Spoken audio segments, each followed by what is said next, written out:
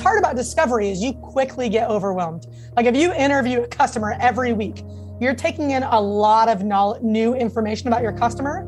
So you have to be continuously synthesizing what you're learning.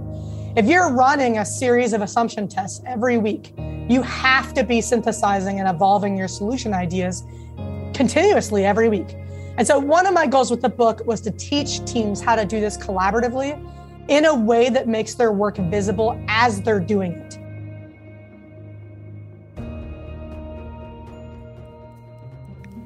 Welcome to the Human Insight Podcast, where we help you bridge the empathy gap to bring you a valuable, new understanding of some of the most innovative ideas and trends shaping the future of business and customer experience.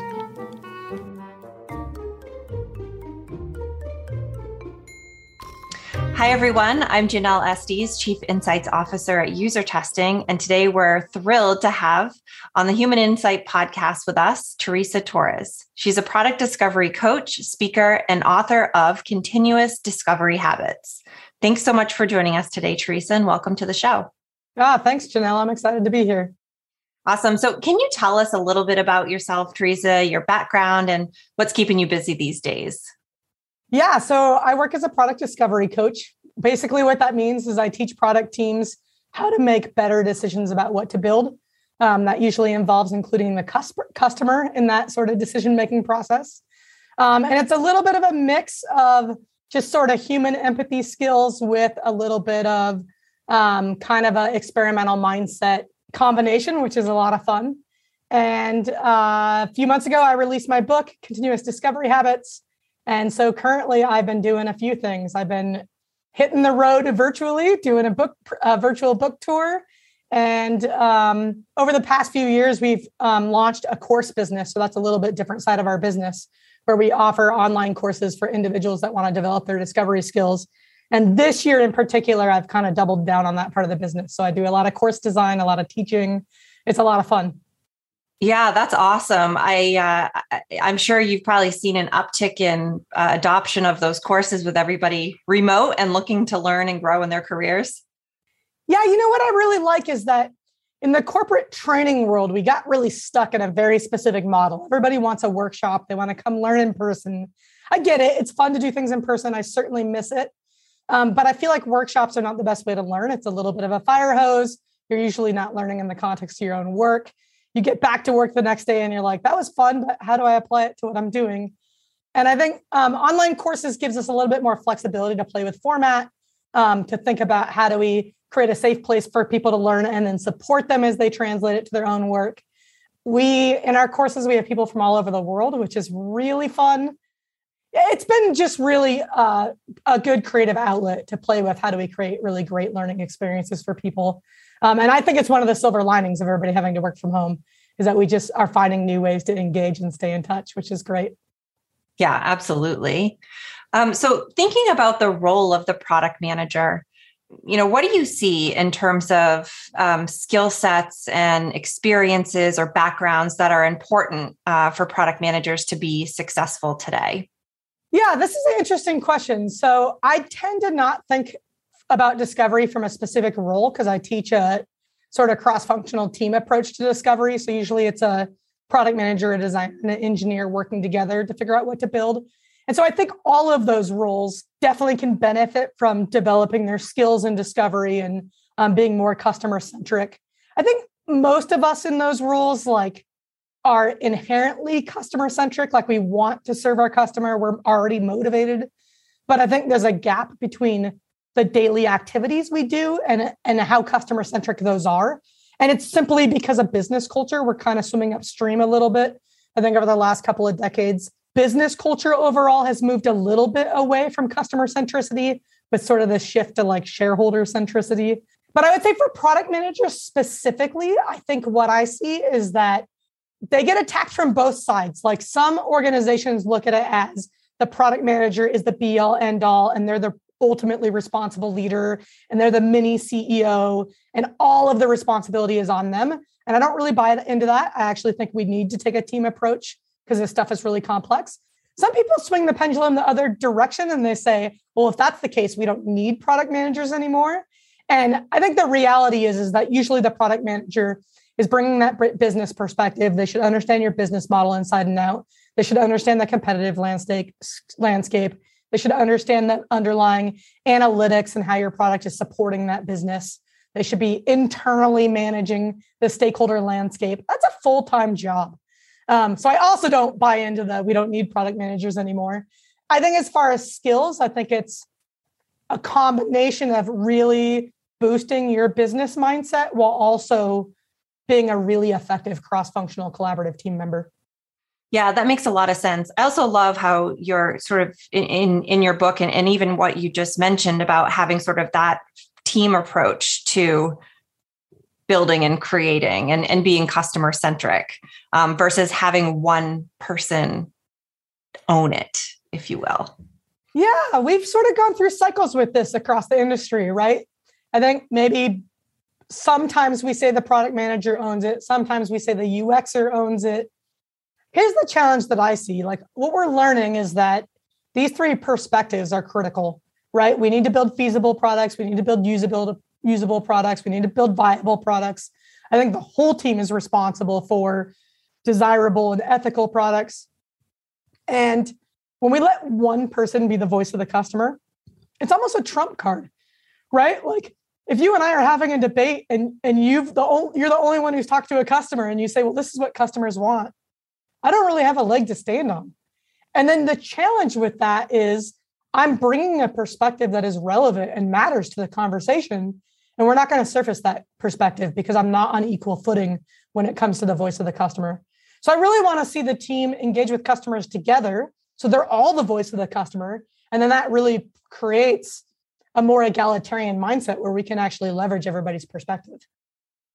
Yeah, absolutely. And I think the benefit of having everybody observing or talking to customers is that this stuff is not a science, right? And so the way that you see something versus the way that I see something versus the way maybe another person on our team, if we were working together, saw there, it's all a little bit different. And so it's also worthy of discussion, right? Yeah. For you to come to the right perspective of what does the customer actually want? Because what I think might be different from what you think. Yeah, so I think definitely taking advantage of the different perspectives and the different roles are going to hear different things in an interview. Engineers in particular are going to hear things that a product manager or designer might dismiss as not as impossible or not even consider it because there's this really strong organizational truth that there's no way we could do that. And then the engineer might be hearing it for the first time and think about, actually, that's not that hard. We could tackle that. Or here's a new angle on that, or there's this new API that unlocks that. So we all hear things based on our previous knowledge and experience. And because those three roles tend to have pretty diverse backgrounds, we're going to get way more out of every customer conversation if we have a diverse group participating.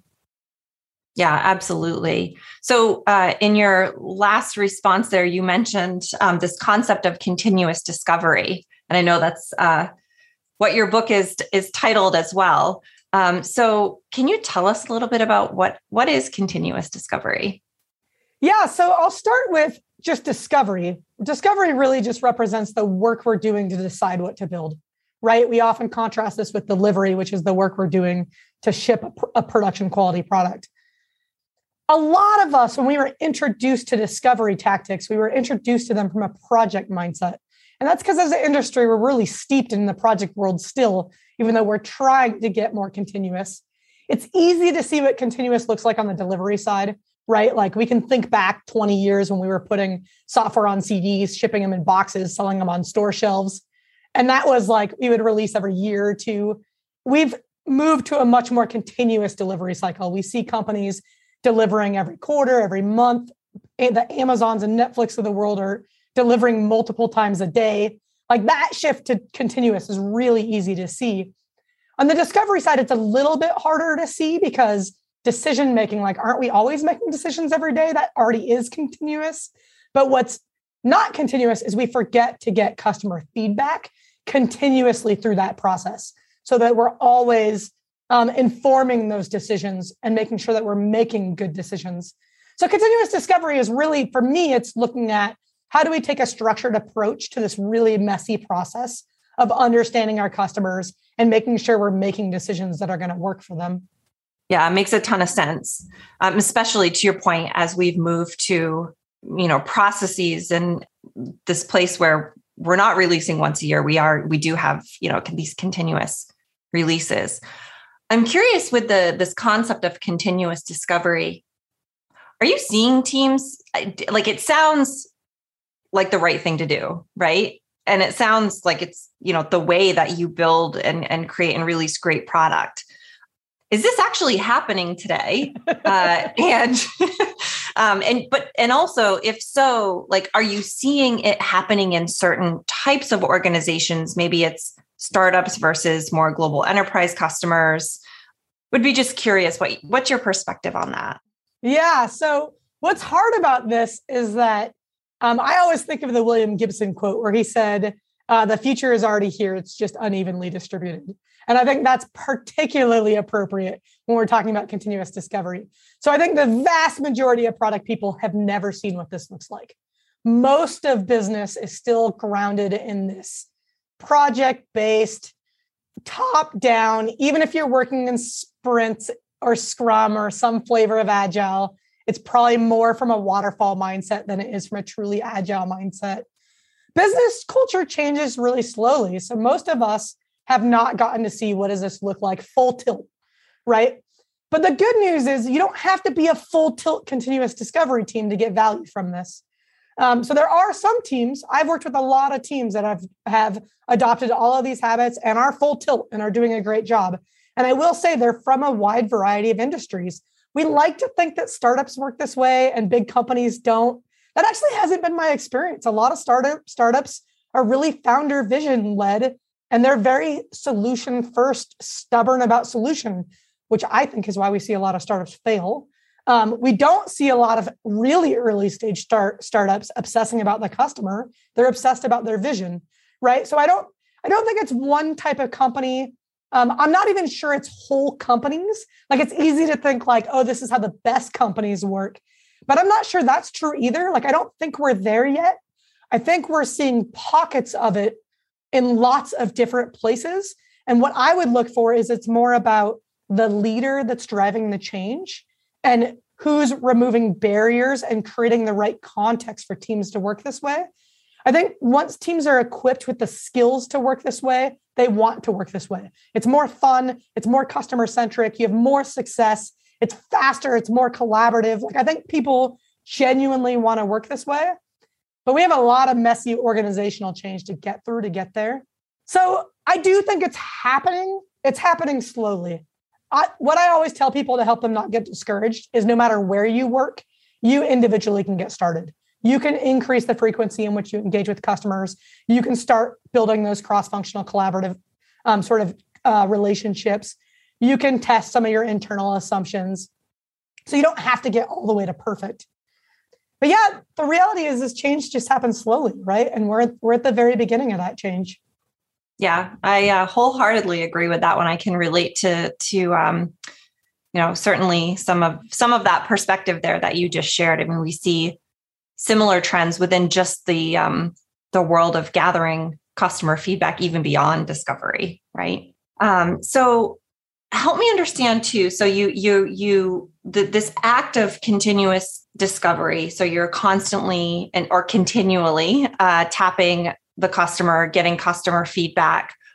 Do you see best practices or ways that teams or people are actually communicating those learnings? Like, is there I see this broken down into kind of like two, and you feel free to disagree with me. It's like, I see it broken down into the collecting of this information and then sort of like the dissemination of this information. Yeah. Do you agree? And like, are there best practices for the sharing? Yeah, I'm laughing because I have a blog post coming out on November 17th about this idea of we tend to separate the doing from the sharing.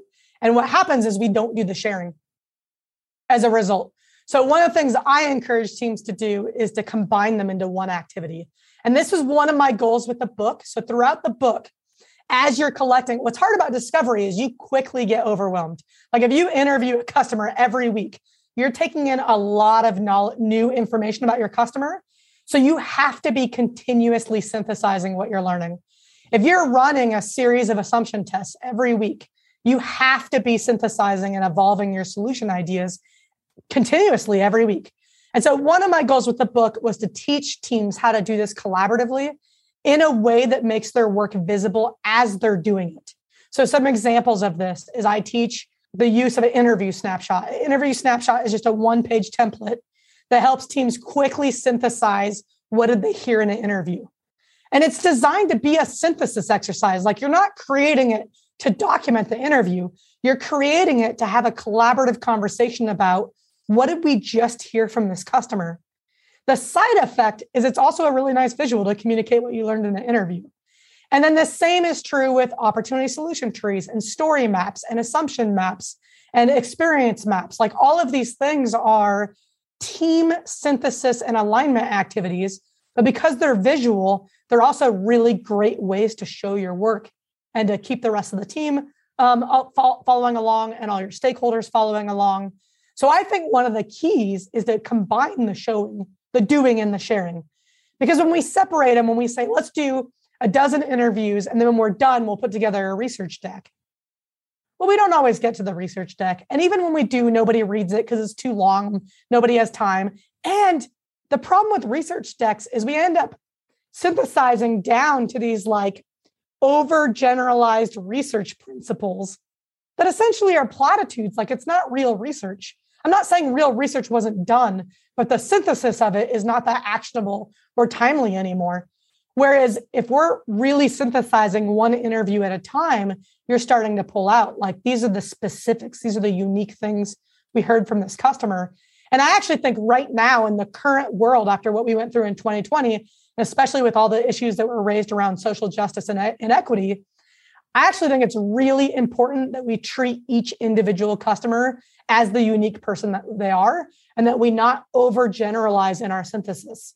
And so I love this idea of, like, let's just talk about what we learned from this person. That's our unit of analysis. And then later we can take those individual bits and think about what are the patterns. But let's just slow down and see, like, oh, I'm talking to Janelle. Who's Janelle? What did I learn about Janelle? As opposed to, we talked to these 12 people, what did we learn? Right. I love that for so many reasons.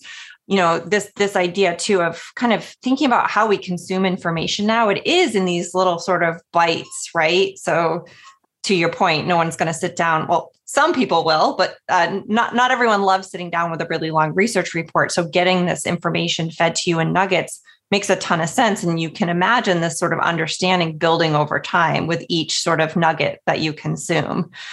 I also love this idea of representing the person, right, that you're talking to versus making it a compilation of 12, 20, 50 people that we talk to. Yeah. We see that as a really powerful part of user testing, because usually when you're watching somebody use something or you're listening to somebody in an interview, it is a single person that you see and can relate to and, you know, kind of put yourself in their shoes. So help me understand when you're doing this sort of discovery or interviews, or even in your interview snapshot, are there ways that you actually show the person? Do you know what I mean? Like, definitely. Definitely. Okay. So let's get into this a little bit. So what did we used to do? We used to interview a dozen customers, and then we would create personas.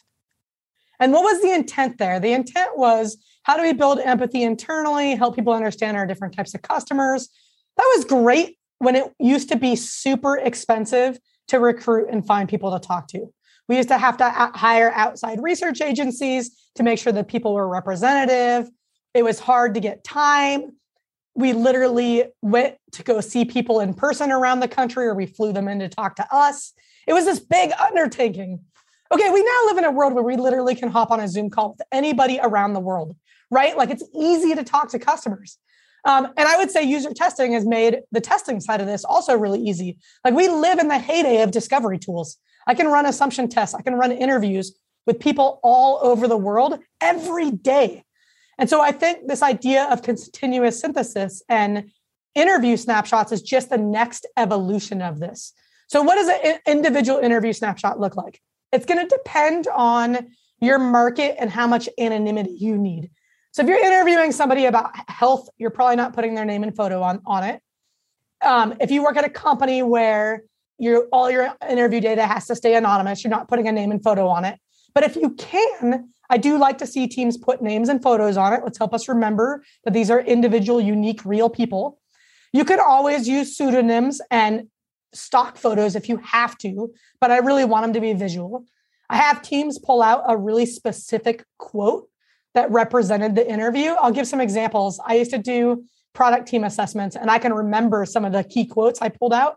I had a product manager say to me, I've worked here for 3 years, but they feel like dog years. Definitely communicates the emotion of that interview, right? I had another product manager say to me, I'm old school, agile doesn't work for me, right? So it's this, obviously this was a company that was trying to go through a digital transformation and not succeeding at that. So I do like to see people identify a key quote that represents sort of the tenor of the interview. What those 3 things are doing, the name, the photo, the quote, they're like keys to our memory, right? So they're helping us jog what did we hear in this interview. From there, I actually want people, so I teach a story-based format of interviewing. I'm not going to pepper you with 100 questions. I'm going to ask you to tell me about a story. And then what I want to see people capture on the interview snapshot is I want them to draw an experience map of the story they heard. So we're visually capturing what was Janelle's experience. And then we're also doing things like capturing what are the opportunities, the needs, pain points, and desires that we heard from Janelle. And then what are the things that made her, that maybe were just insights that I want to make sure I don't lose. And then there's a section for, I call it the quick facts section, but it's sort of your segmenting data. It'll be different for every company. At UserTesting, it might be they're a large enterprise customer, they're a small business, maybe they run 5 user tests a week versus 150 user tests a week.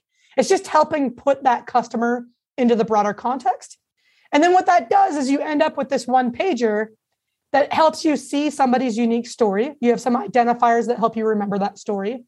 You've got a list of opportunities, needs, pain points, and desires for that customer that later, when you're looking at how do I reach my outcome, you can pull opportunities from across your snapshots. I think it makes the research really actionable without generalizing and ignoring the uniqueness of each customer. Yeah, that makes a ton of sense. And thank you for sharing the examples and sort of best practice of what you see coming out of those interview snapshots.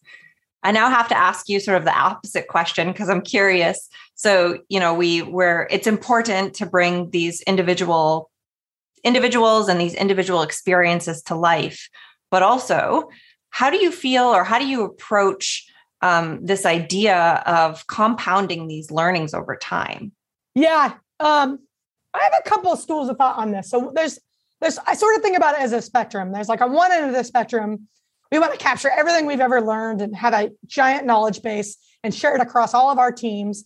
And people on that end of the spectrum, they're using tools like Airtable or Notion, and they're tagging everything. Here's what I see. Very few people go back to that resource. If you're always interviewing, when do you have time to go back and look at an old interview, right? The other end of the spectrum is, whatever, let's just fly by the seat of our pants and talk to a customer every week, and we'll make decisions based on our most recent conversation. That's not really good either, because now you're going to fall prey to recency bias, availability bias, all sorts of other biases based on what resonated most with you. One thing I like about interview snapshots is they're kind of a middle ground. You can archive your interview snapshots. They're visual. It's easier to flip through 100 of them than it is to go through notes from 100 interviews. I actually like to see teams keep them visible in their workspace. So back when we worked in offices, I actually had teams have binders of interview snapshots around their workspace. So whenever they were making a decision, they could flip through them. There's ways to do this digitally. I have a lot of teams keep them in like a Google Slides, and they can flip through the slides, or they do it in PowerPoint. The key is that they do them in a Miro or mural board that they're actually working out of. So they're always right there.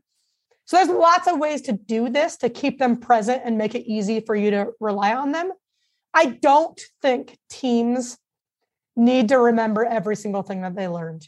I think one of the advantages with continuous discovery is you're getting answers to your right now questions right now.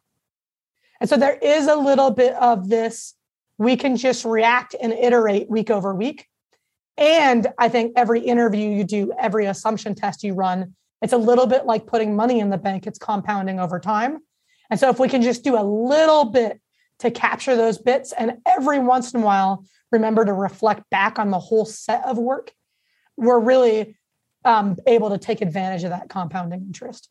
Yeah, I think that makes a ton of sense. And I can imagine with the interview guide, you're following some template with some common information across the interviews that, even if you were to use a digital solution, perhaps those are sort of the nuggets that you tag, or maybe when you're flipping through the slides, you're looking at the same thing for each interview that you learned, or something, where people can recognize these patterns. And if they need to synthesize across many, they can do that pretty easily. Yeah, the pattern I see with teams is maybe every 3 or 4 interviews, they're going through their snapshots and they're looking for what are the opportunities that we heard that are related to our current outcome. Those are going on their opportunity solution tree. And then beyond that, they tend to go back to their snapshots when they're assessing and prioritizing the opportunity space. Because one of the assessment criteria is how many customers are affected by this and how often. And so snapshots obviously our analytical data can help us with that, but sometimes we don't have analytical data for an opportunity. It's not represented in our behavior, in our quantitative data. And so teams will go back to those snapshots and flip through them and say, how often are we actually hearing this opportunity? And it's amazing how often teams are surprised. They think something rarely comes up and they go back to their snapshots and they realize it's much more frequent than they thought. Or they think it's really frequent and they go back to their snapshots and they realize it was just 1 or 2 really noisy customers. At least with the work that we do when I talk with our customers and I, recommend things like interviews, I think interviews can be somewhat scary to people because it could be a very open-ended, it's a blank canvas, right? Mm-hmm. Potentially. Mm-hmm. Do you have tips for teams? Like you talk about weekly interviews, but what are you interviewing them about? Yeah.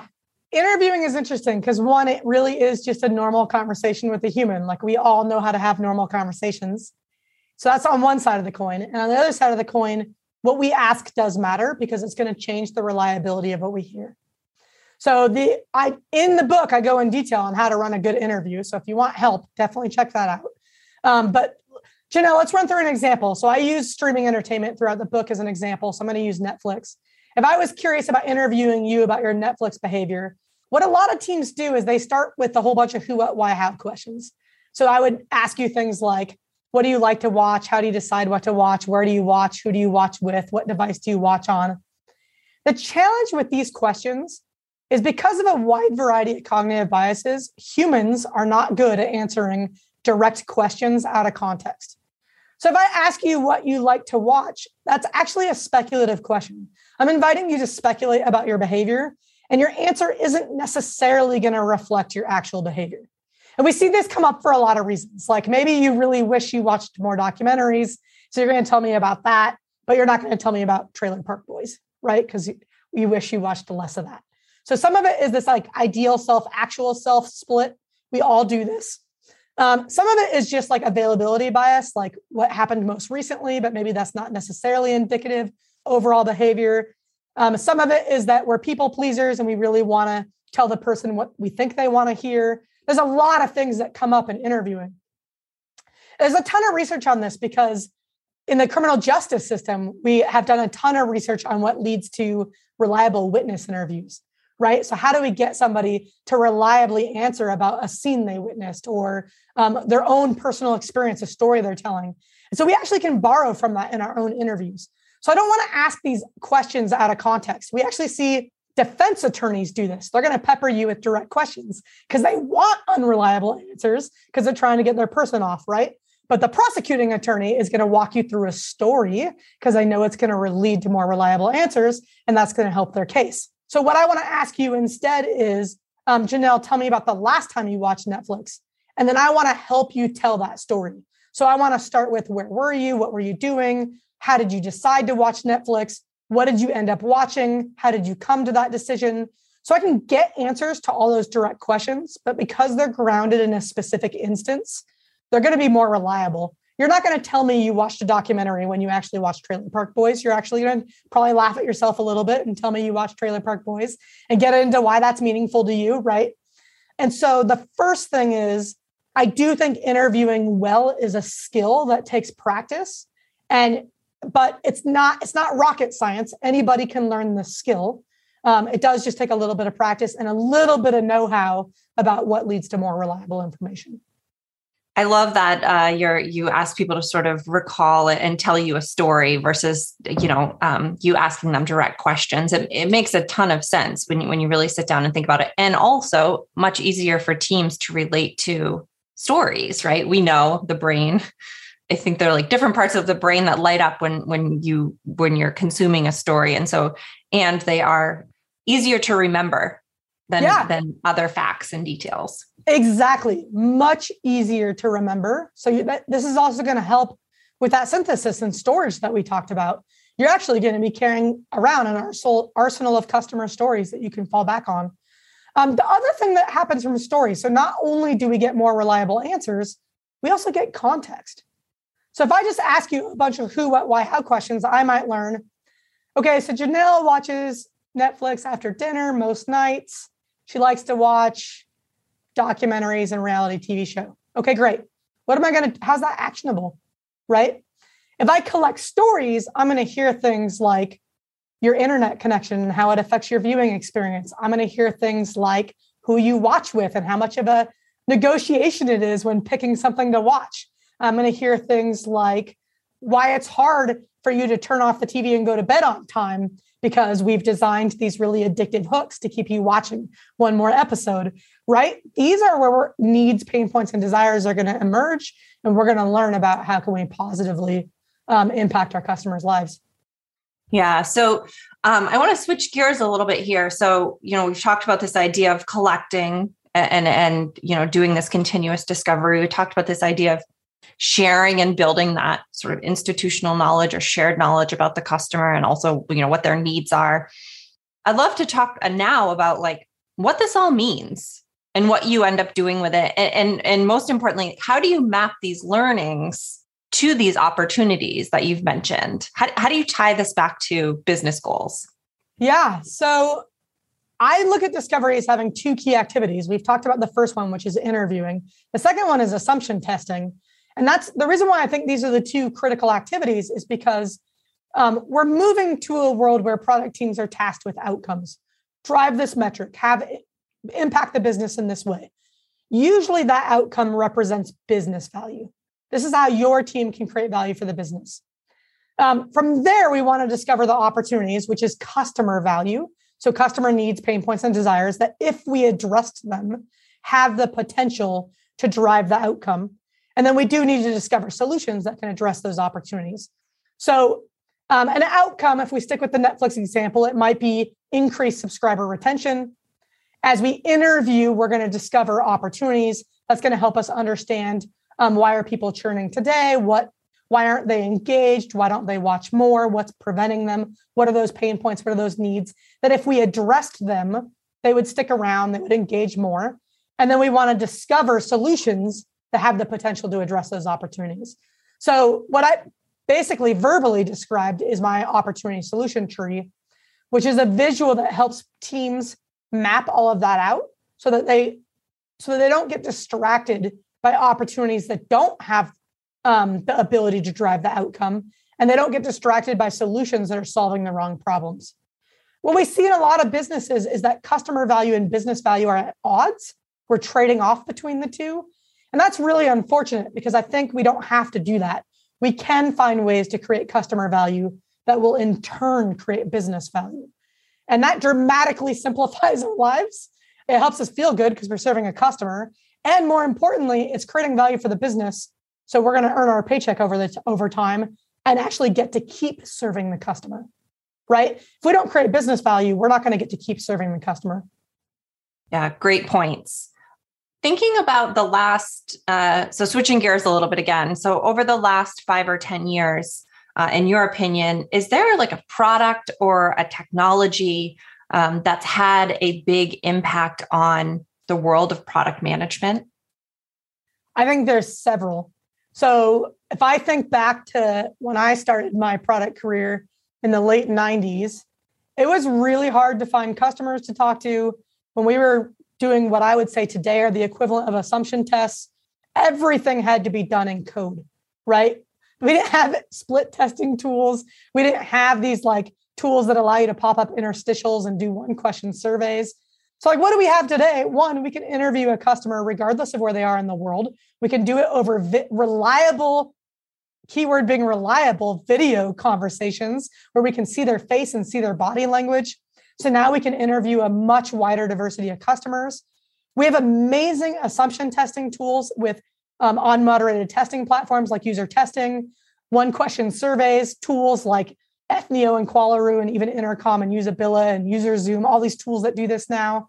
We have amazing prototyping tools. We can create prototypes a lot quicker, a lot faster now.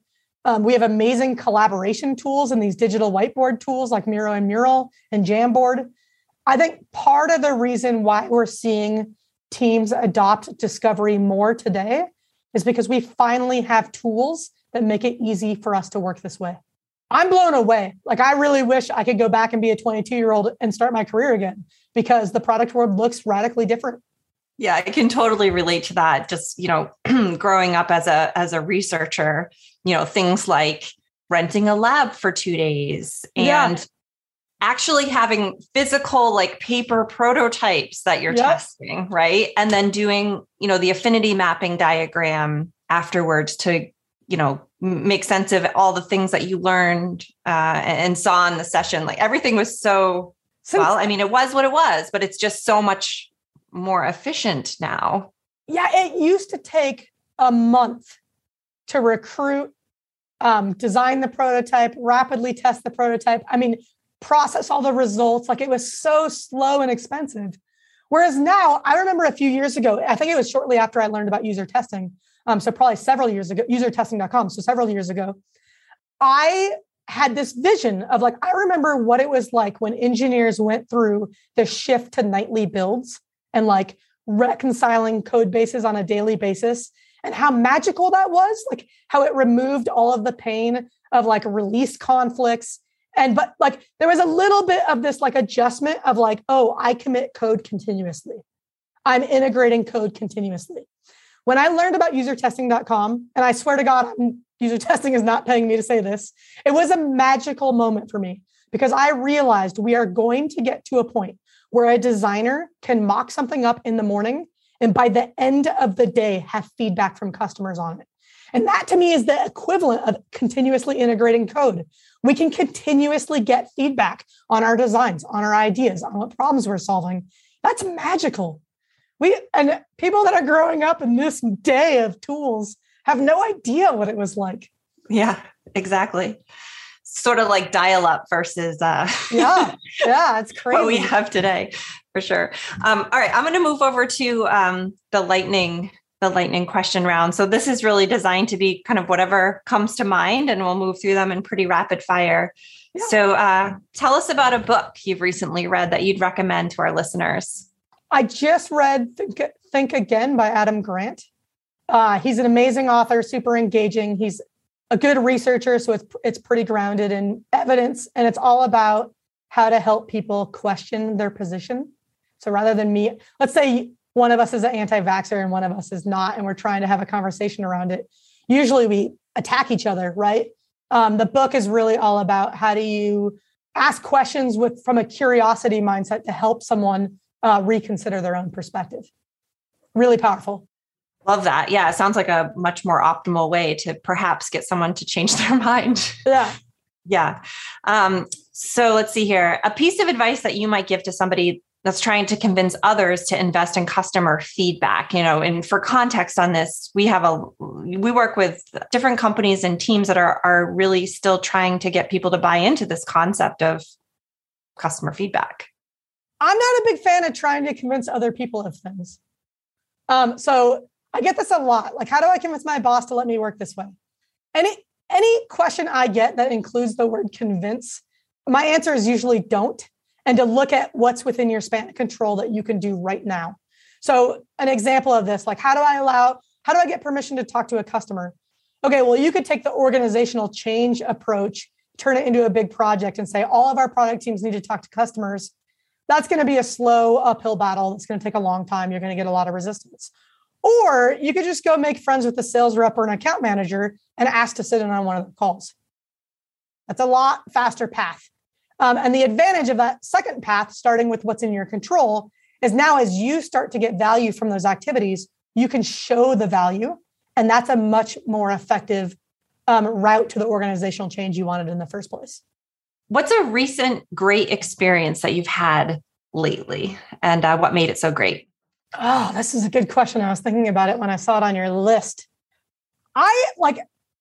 Because of the last 2 years of just the whole world changing, the thing that I'm really enjoying right now is just the everyday interactions with people that wouldn't be in your friends circle, but they're familiar, they're in your community. So this is going to be a really silly example, but I went out to dinner 2 nights ago. I was at Deschutes Brewery in Bend, Oregon. It's somewhere we go all the time. There's a server, Chris, who is super friendly. He's a great server.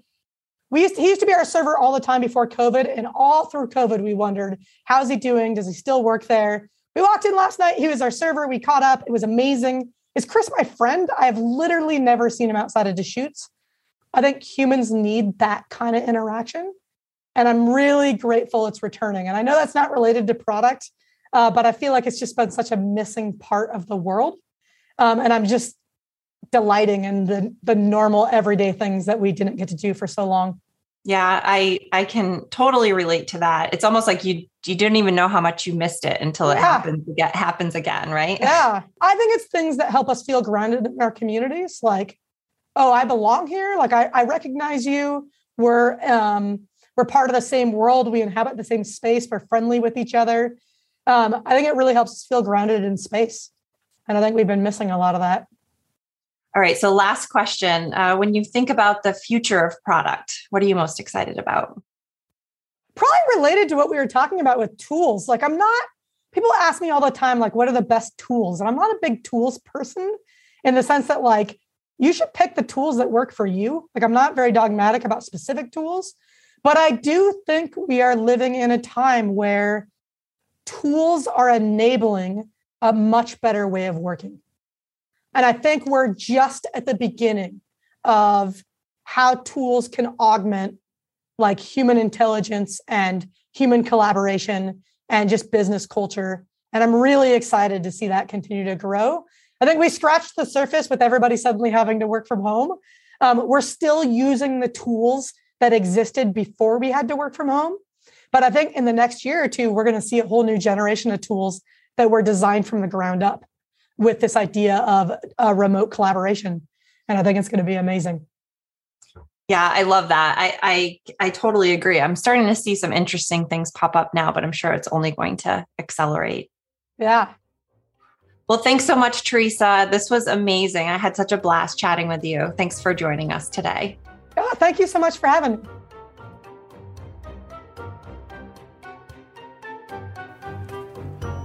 Want to keep the conversation going?